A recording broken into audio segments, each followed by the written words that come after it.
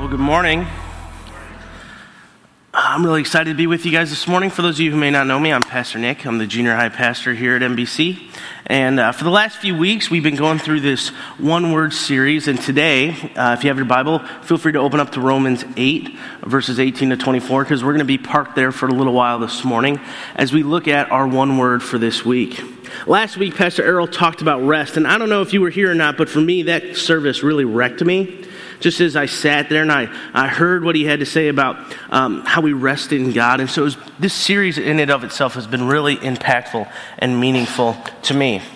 And so as we go this morning and we look at our one word, as we dive into what this means, we're looking at a word this morning many of you might be familiar with. It's called consummation. And it's an interesting word. It's a word that for most of us, as we know, as we look back on the beginning of all things, God brought male and female together. He made them one flesh, and he said, "This is good." But we're going to be talking about more than just that idea of consummation. In fact, we're going to be talking about really a future culmination of all things. We're going to be talking about a future culmination of all things. And to do that, to look at the very end, we have to go back to the beginning. So real quick, I just want to highlight a couple of things. First, in creation, God made everything. Day 1, 2, 3, 4, 5, 6. On the seventh day, he rested. He made all these different things. But there was something special about day 6. Something different about day 6. Because on day 6, he created mankind. God created man in his own image. And you and I, as human beings, are image bearers of God. We have something that nothing else on creation has. We are image bearers of God himself, which means we were created to give God glory. We were created to give God glory. That's the purpose he made us for. When he created Adam and Eve in the garden, he said, "I want you to work. I want you to multiply. I want you to be in communion and fellowship with me." He created us to give him glory. But we know, according to Romans 3:23, that all sinned and fell short of that glory. We fell short of that. And we messed that up. And there in Genesis 3 at the fall, we see that in the pursuit of our own glory, we dismiss God's glorious purpose for us. We chose to believe the lie that Satan told in the garden instead of the truth of God's word. And because of that, we fell short of God's glory. We wanted to seek after our own hearts, our own desires, and not what God had planned for us. And that's tough. And it's messed up because we chose, instead of saying, "God, I'm going to trust you and I'm going to put my hope in you," I'm going to trust myself and put my hope in who I am because I think I know it better. I think I know it better. And all throughout history, we see that mankind, ever since that moment, has been trying to make up for that. Mankind has been trying to make up for the fact that they messed it up in the garden. And they've tried to do things their own way to try and reach God, building a tower up to the heavens, doing whatever they could to try and get back in communion with God. And God, all throughout history, said, "It's not about you and what you're going to do, but it's about me and what I'm going to do for you." So let's take a look at biblical history here for a second.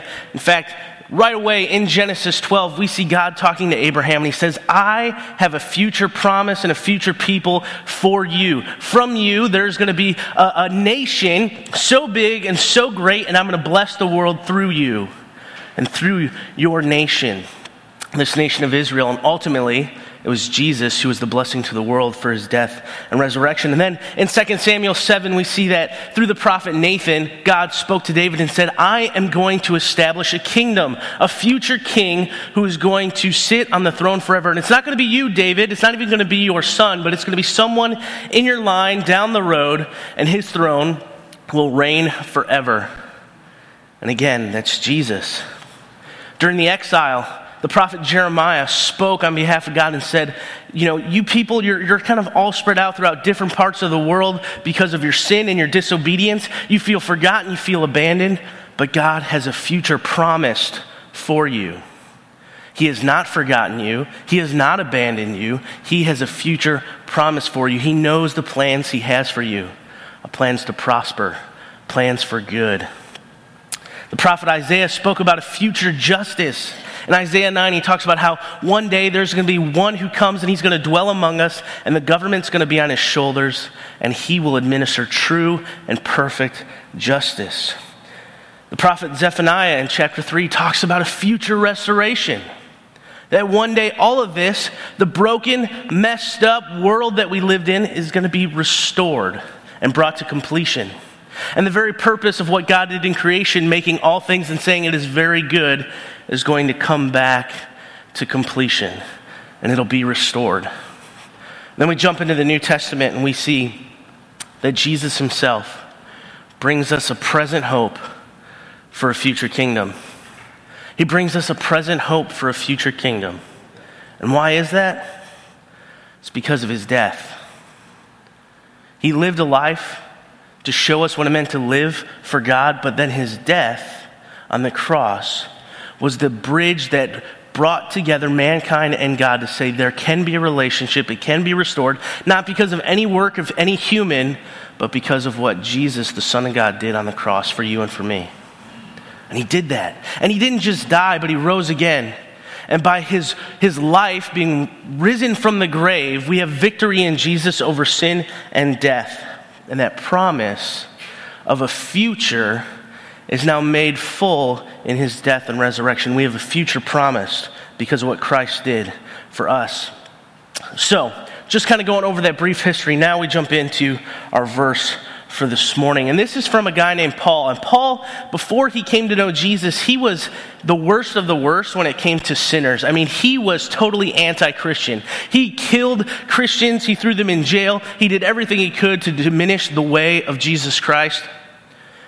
And then one day on the road to Damascus, he sees Jesus for himself. And he's blinded. He sees the very glory of God, and he is blinded by it. And his life is changed and transformed. And so, as Paul gives his life to Jesus, his mission changes, and he goes out through the world, and he begins to spread the good news of Jesus Christ.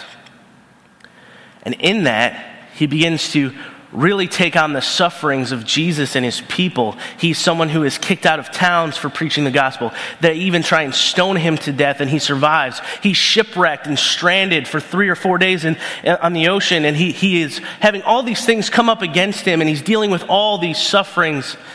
And so he talks in this book to the Romans about what it means to suffer and what it means to hold on to hope. And he says this: I consider that our present sufferings are not worth comparing with the glory that will be revealed in us.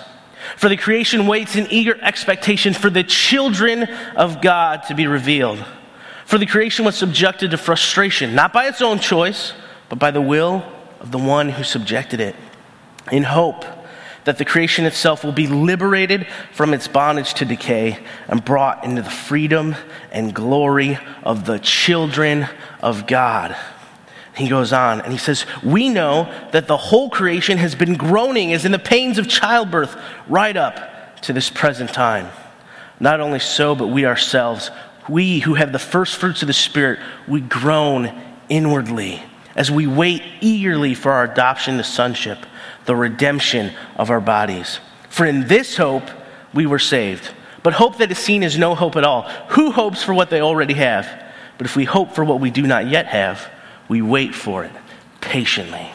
Paul right here is comparing that this life, the sufferings of this world, and we've seen it, we know this world is broken, we know this world is messed up. We've had broken hearts, broken relationships, broken lives that we have dealt with. And we know that the suffering of this world is difficult. It's hard. It hurts. And Paul is saying, I've been there. But you cannot compare the present suffering that you experience now to the future hope and glory that we'll experience in Jesus Christ. Nothing compares to that.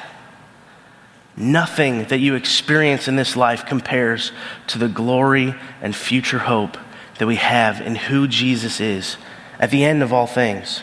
And so he points us back and he says basically everything from creation in the beginning, from Genesis, all the way through life, even now, our lives, these little hashes on the timeline of who we are and what we know and what we've experienced, all of that is so small compared to where we are headed. And we're headed to eternity, to the glory of God. If we were created for God's glory, then he is going to bring that back to fruition, bringing together God and man, bringing together heaven and earth back into completion so that way we can do what our purpose is and give glory to God. And so, we hope. We hope. We rest in the fact that there is a future. And in this life, we cling to that hope, knowing that God has a purpose and a plan, and that his victory is one that we share. And I don't know about you, but it can be really difficult to hope for things. We hope that we have a good job. We hope that we'll make enough money. We hope that, our families, our marriages, our relationships will be okay. We hope and hope and hope about all these different things. And hope, when things go bad, can be really tough. But when I was in college, I hoped for something.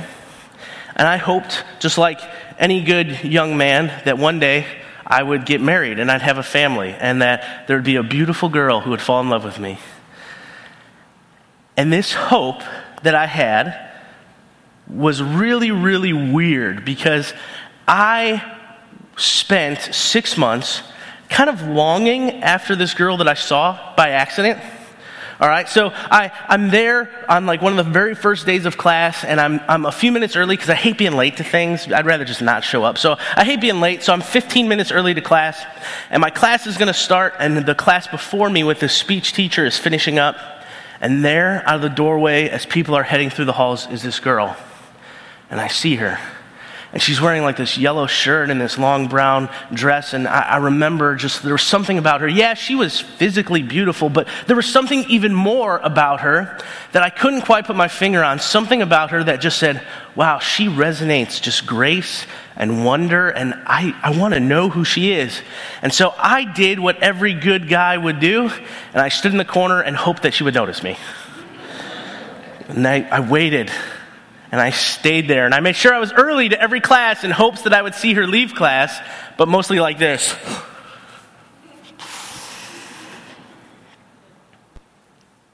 And that semester went by, and I never said a word. And then we're in the spring semester, and a few months have gone by, and I haven't seen her because there's no classes I have near her or whatever.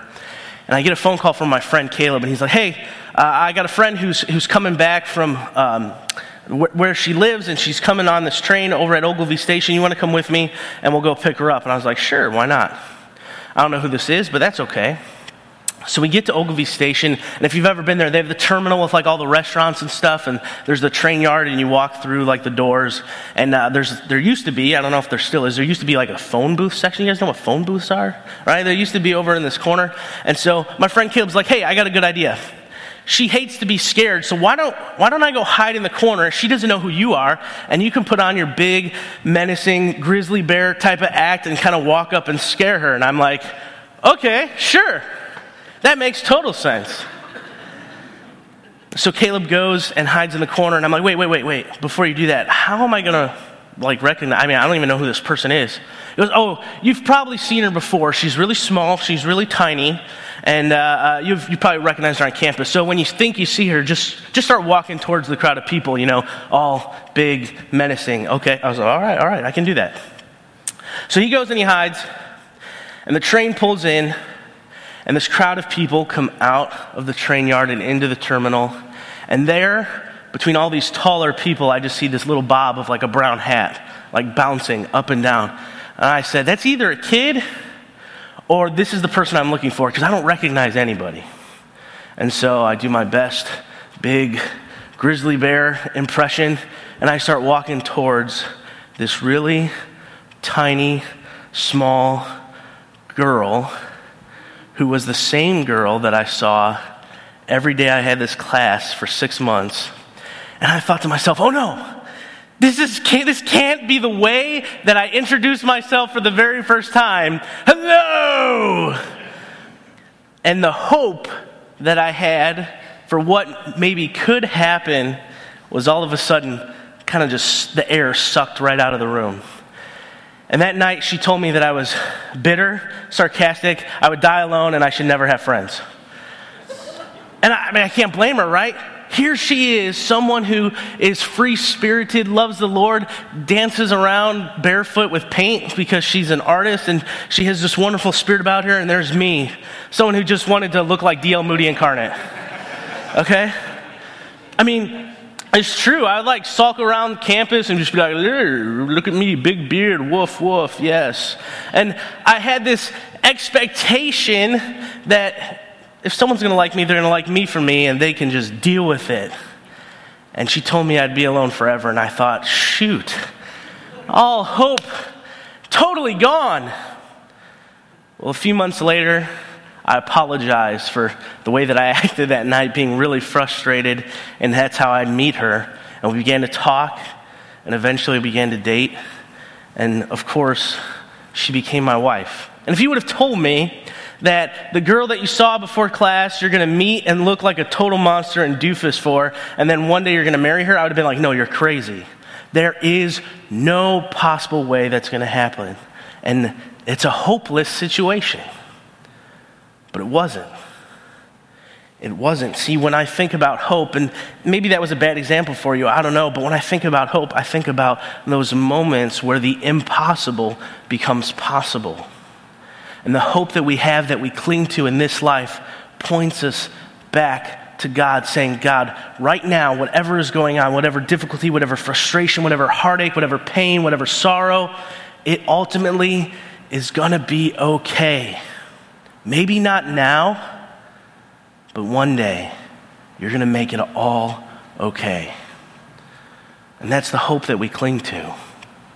As a kid, I would think about eternity, and I would think about what life would be like with God forever. And as a kid, your brain can only handle so much. As an adult, our brains can only handle so much. And I'd think about this, and I'd be like, okay, in eternity, is it just like empty? Is it space? Do we just a bunch of people like in an open room? Do we just sing forever? Am I going to get bored? It says there's going to be streets of gold, and he's preparing a mansion and rooms for us, but are we just going to get tired of doing the same thing? Are we going to be on bended knee the whole time? Am I just going to sing the whole time? What does this look like? And these questions popped up over and over in my head, and eventually my brain was like, poof! Because as a human, time constrains me down, and I can't think about eternity the way that God thinks about eternity. His thoughts and his ways are higher than mine. But those were the questions that I had. And I thought about the book of Revelation. And as John was exiled on the island of Patmos, he gets this vision from Jesus. And in Revelation 21, 1-7, he writes this, that I saw a new heaven and a new earth. For the first heaven and the first earth had passed away, and there was no longer any sea. I saw the holy city, the new Jerusalem, coming down out of heaven from God, prepared as a bride, beautifully dressed for her husband. And I heard a loud voice from the throne saying, look, God's dwelling place is now among the people, and he will dwell with them. They will be his people, and God himself will be with them and be their God. He will wipe every tear from their eyes. There will be no more death or mourning or crying or pain, for the old order of things has passed away. He who was seated on the throne said, I am making everything new. And he said, write this down, for these words are trustworthy and true. And he said to me, it is done. I am the Alpha and the Omega. I am the beginning and the end. To the thirsty I will give water without cost from the spring of the water of life. Those who are victorious will inherit all of this, and I will be their God, and they will be my children. Right there is the hope. The hope that we have. And the future consummation, culmination of all things, we have the hope that there is victory in Jesus. That at the end of all things, he is making it new. He is bringing mankind back to himself. He is bringing heaven back to earth. He is making it all new. And he's restoring all things for the purpose of his children, giving glory to him the way we were created to do, to give glory to God. N.T. Wright, in his book, Surprised by Hope, writes a wonderful quote here, and it's kind of long, so bear with me, but I think it's really, really important to hear. It is the final fulfillment and richly symbolic imagery of the promise of Genesis 1 that the creation of male and female would together reflect God's image in the world. And it is the final accomplishment of God's great design to defeat and abolish death forever, which can only mean the rescue of creation from its present plight of decay. Heaven and earth, it seems, are not, after all, poles apart, needing to be separated forever when all the children of heaven have been rescued from this wicked earth, nor are they simply different ways of looking at the same thing, as would be implied by some kind of pantheism. No, they are different, radically different, but they are made for each other in the same way that Revelation is suggesting, as male and female. And when they finally come together, they will be cause for rejoicing in the same way that a wedding is. A creational sign that God's project is going forward, that opposite poles within creation are made for union, not competition, that love and not hate have the last word in the universe, that fruitfulness and not sterility is God's will for creation. What is promised in this passage then is what Isaiah foresaw: a new heaven, a new earth, replacing the old heaven and the old earth, which were bound to decay. And this doesn't mean that God will wipe the slate clean and start again. If that were so, there would be no celebration, no conquest of death, no long preparation now at last complete. As the chapter develops, the bride, the wife of the Lamb, is described lovingly. She is the new Jerusalem promised by the prophets of the exile. And as in Romans and 1 Corinthians, the living God will dwell with and among his people, filling the city with his life and love and pouring out grace and healing in the river of life that flows from the city out to the nations. There is a sign here of the future project that awaits the redeemed in God's eventual new world. So far from sitting on clouds, playing harps as people often imagine, the redeemed people of God, that's us in this new world, will be the agents of his love, going out in new ways to accomplish new creative tasks, to celebrate and extend the glory of his love. We were created to give God glory, and he is bringing that to fruition. He is bringing us to that place where we, as followers of him for eternity, will celebrate and sing and dance and love and live greater than anything we've experienced now. And that glory is the future hope that we cling to in this life. That future hope that we hold on to in the middle of everything that can take us down. For the last few weeks, there's been a lot of stress in my household. We've been dealing with some issues regarding the pregnancy that my wife is in right now. And it's been really tough. But I've had to cling on to the hope that God has a plan and a purpose, and that ultimately, whatever the outcome is, he's going to see us through it. And he's going to make all things new. And he's going to restore, and he's going to redeem, and he's going to bring new life. I have to trust that, which is really difficult. A few years ago, John Piper, you guys might know Pastor John Piper, he put out this devotional series talking about the glory of God, and on the last day of this devotional series, he talked about the consummation. He does a really good job kind of summing up some of the things that I've just talked about and over the verses of Romans 8. So check it out. Welcome to this last day of our 5-day devotional on the glory of God. So let's summarize where we've been and then wrap it up with something really great. We were created for his glory and should live for his glory. That is, to make him look as glorious as he really is. Day 2, we have all failed to do that. We've loved the glory of other things, especially of ourselves, more than we've loved the glory of God, and that's called sin. We're in big trouble. Day 3, God didn't leave us to ourselves and our trouble. He sent his Son into the world, and the goal of that was to vindicate his glory while saving people who had trampled his glory, and that's what the cross was about. Day 4, you connect with that by faith alone in Jesus Christ, and faith, according to Romans 4:20, is what glorifies God because it makes him look trustworthy, which brings us now to Day 5 and the consummation of all things. God is going to succeed in the purpose for which he created the world. Habakkuk 2:14, the earth will be filled with the knowledge of the glory of the Lord, the way the waters cover the sea. all injustice, everything that belittles God, that ignores God, that tramples the glory of God down will be cast out into everlasting darkness, and the only thing left will be those who magnify the glory of God. But there's more. Romans 8 talks about the creation itself. Romans 8:18 following goes like this. I consider that the sufferings of this present time are not worth comparing to the glory that will be revealed to us. For the creation waits with eager longing for the revealing of the sons of God. For the creation was subjected to futility, not of its own will, but by the will of him who subjected it, in hope that the whole creation might be set free from its bondage to decay, and here it comes, and inherit or receive the freedom of the glory of the children of God. The whole creation, so all the universe, all the planets, all the stars are going to receive the freedom of the glory of the children. That's us. So the creation is secondary.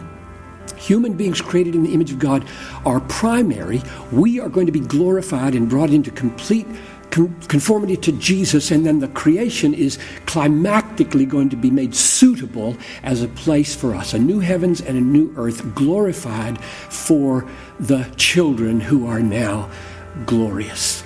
We, according to Jesus in Matthew 13:43, you will shine like the sun in the kingdom of your Father. C.S. Lewis said that if we weren't sanctified, we would be tempted to bow down and worship one another in heaven. But we will know our God better in those days. And so, here's my closing word. If you are trying to live for the glory of God, and very few people are excited about what you're living for, you have a hope that one day this life of yours is going to be vindicated, and you will be swallowed up in a new heaven and a new earth that will give you everlasting joy and everlasting vindication. So don't grow weary in trusting Jesus and day by day being conformed to his glorious life of love. I love what he says there at the end. Don't grow weary. Don't grow weary. And that's easy for us to do in times of trouble. But that's a promise that even God makes throughout Scripture. Do not be afraid, I am with you. And that hasn't changed from back in creation all the way till now. He has promised to be with us. And that's where he's leading us. And we've all felt that longing. You know, that there's more to life than just this, whether we sit at a cubicle or we go to work or whatever it is that we do in our everyday life, where we go, there's got to be more than just this. We've felt it. And that longing is what points us to eternity, and when he culminates and consummates all things at the very end, that's the fulfillment of that. And our souls and our spirits will be satisfied in the hope and the glory of who God is. But that's the future. So what do we do now? What do we do now between now and eternity? What do we do as we seek to follow God and live out this life? Well, I have a friend of mine, his name's Kyle. I've talked about him a few times in different sermons I've given. And he has a son who's going to be a year old next month, and his name is Coram. And Coram is an interesting name, a name I've not heard before. And so last year I was visiting Kyle, and I was like, hey, where'd you come up with this name? And he told me that the name Coram came from this Latin phrase, coram Deo. And coram Deo means to live in the presence of God, under the authority of God, and for the glory of God. And so as I was studying this, I just thought, wow, what an amazing principle, what an amazing idea, that if we, as followers of Christ, between now and eternity, want to truly live life in eager expectation with the hope of what's to come, we don't just sit idly by, twiddling our thumbs, waiting for the end to happen, but we actively live out the mission God has called us to. We want to live coram Deo, and so we do that by looking at three things. First, we live in the presence of God. Paul writes in 2 Corinthians 4, because we know that the one who raised the Lord Jesus from the dead will also raise us with Jesus and present us with you to himself. All this is for your benefit, so that the grace that is reaching more and more people may cause thanksgiving to overflow to the glory of God. Therefore, we do not lose heart. Though outwardly we are wasting away, yet inwardly we are being renewed day by day. for our light and momentary troubles are achieving for us an eternal glory that far outweighs them all. So we fix our eyes not on what is seen, but on what is unseen. Since what is seen is temporary, but what is unseen is eternal. We want to live in the presence of God. We want to pursue his presence. When we put our mind and our hearts and our thoughts on what is unseen and on the eternal, we are truly pursuing the presence of God because we long to be with him. This life is great, but it's not perfect. What we ultimately long for as followers of Christ is to be with our Heavenly Father, to be with Jesus. And so to pursue his presence, we live now with a mindset on the eternal. But we also live under the authority of God. Paul writes in Ephesians, God raised him, that is Jesus, from the dead and seated him at his right hand in the heavenly places, far above all rule and authority and power and dominion and above every name that is named, not only in this age, but also in the one to come. We live under the authority of God, which means we have to submit to his sovereignty. We have to submit to his sovereignty.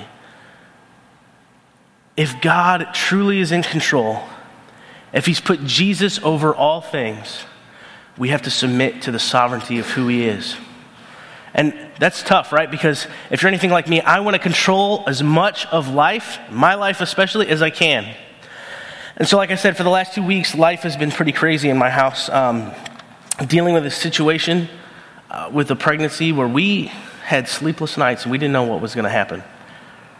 And by God's grace, he has laid his hand of healing and blessing on Joy and the baby, and it's going to be okay. But in those 2 weeks, this submitting to his sovereignty was extremely difficult. To trust God and say, Lord, I know you're in control, but right now it feels like nothing is going the way it should. If we truly want to live life between now and eternity, coram Deo, in the presence of God and under his authority, we pursue his presence, we submit to his sovereignty, but we also live for the glory of God. Jesus himself says in Matthew 5, you are the light of the world. A town built on a hill cannot be hidden. Neither do people light a lamp and put it under a bowl. Instead, they put it on its stand, and it gives light to everyone in the house.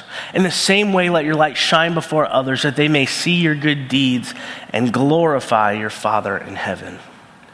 The way that we live should also exalt his excellence. See, we want to pursue his presence, submit to his sovereignty, but we also need to exalt his excellence because God is good. And the way that we live, when people look at us, they shouldn't just see Nick, they shouldn't just see any other person, but they should see Jesus. And the way that we live, the way that we treat people, the way that we respond in situations, and even in those moments that are really tough, if our response gives glory to God, people will see it. And when people see that, they will give glory to their Father in heaven. God is giving us a future promise, a future culmination, a future consummation of all things, where he is bringing himself and mankind back together, where he is bringing heaven back to earth, and ultimately he's making all things new. But until then, we pursue his presence, we submit to his sovereignty, and we exalt his excellence, for he is a good and almighty God. Amen? So, with that, as we close, I want to just leave you with this. As we wait in glorious expectation for the end of all things, the end is really the beginning. We have the eternal hope of Christ. Creation will be brought to fruition. All things will be made new. And until then, we live coram Deo. We want to live pursuing his presence, submitting to his sovereignty, and exalting his excellence, knowing that eventually he is going to heal and restore and redeem all things. And even in the worst of the worst, in those moments where we feel like we can't handle it, God is with us, and he is bringing us through. For we were created to give him glory, and he is going to fulfill that in the future. And the way that we live now can give him glory too, as we worship, as we sing. So let's stand for prayer, and we'll respond in worship. Father God, we give you thanks. We thank you that you are a God who is good, who is wonderful, who has a purpose and a plan. And from the very beginning, you created all things and you created us to be image bearers of you, to give you glory, and we messed that up. But in any situation where mankind would choose to run away or be faithless, you remain faithful. And you kept a promise saying that you would provide, you would take care, that you would fulfill. Father, and you did that in Jesus Christ and his death and his resurrection, but there's a future promise that one day, not just our spiritual selves, but our physical selves will be made glorified. And as we look forward to that day, as we long for that day to be with you in this life, in our present suffering, in our present trials, and even in our present victories, we still give you thanks. And we seek to pursue you, to submit to you and exalt you with all that we are and all that we do. And so we give you thanks now for this morning, and I just pray that our voices and our hearts as we lift them up in praise to you would just be an offering of thanks in your name.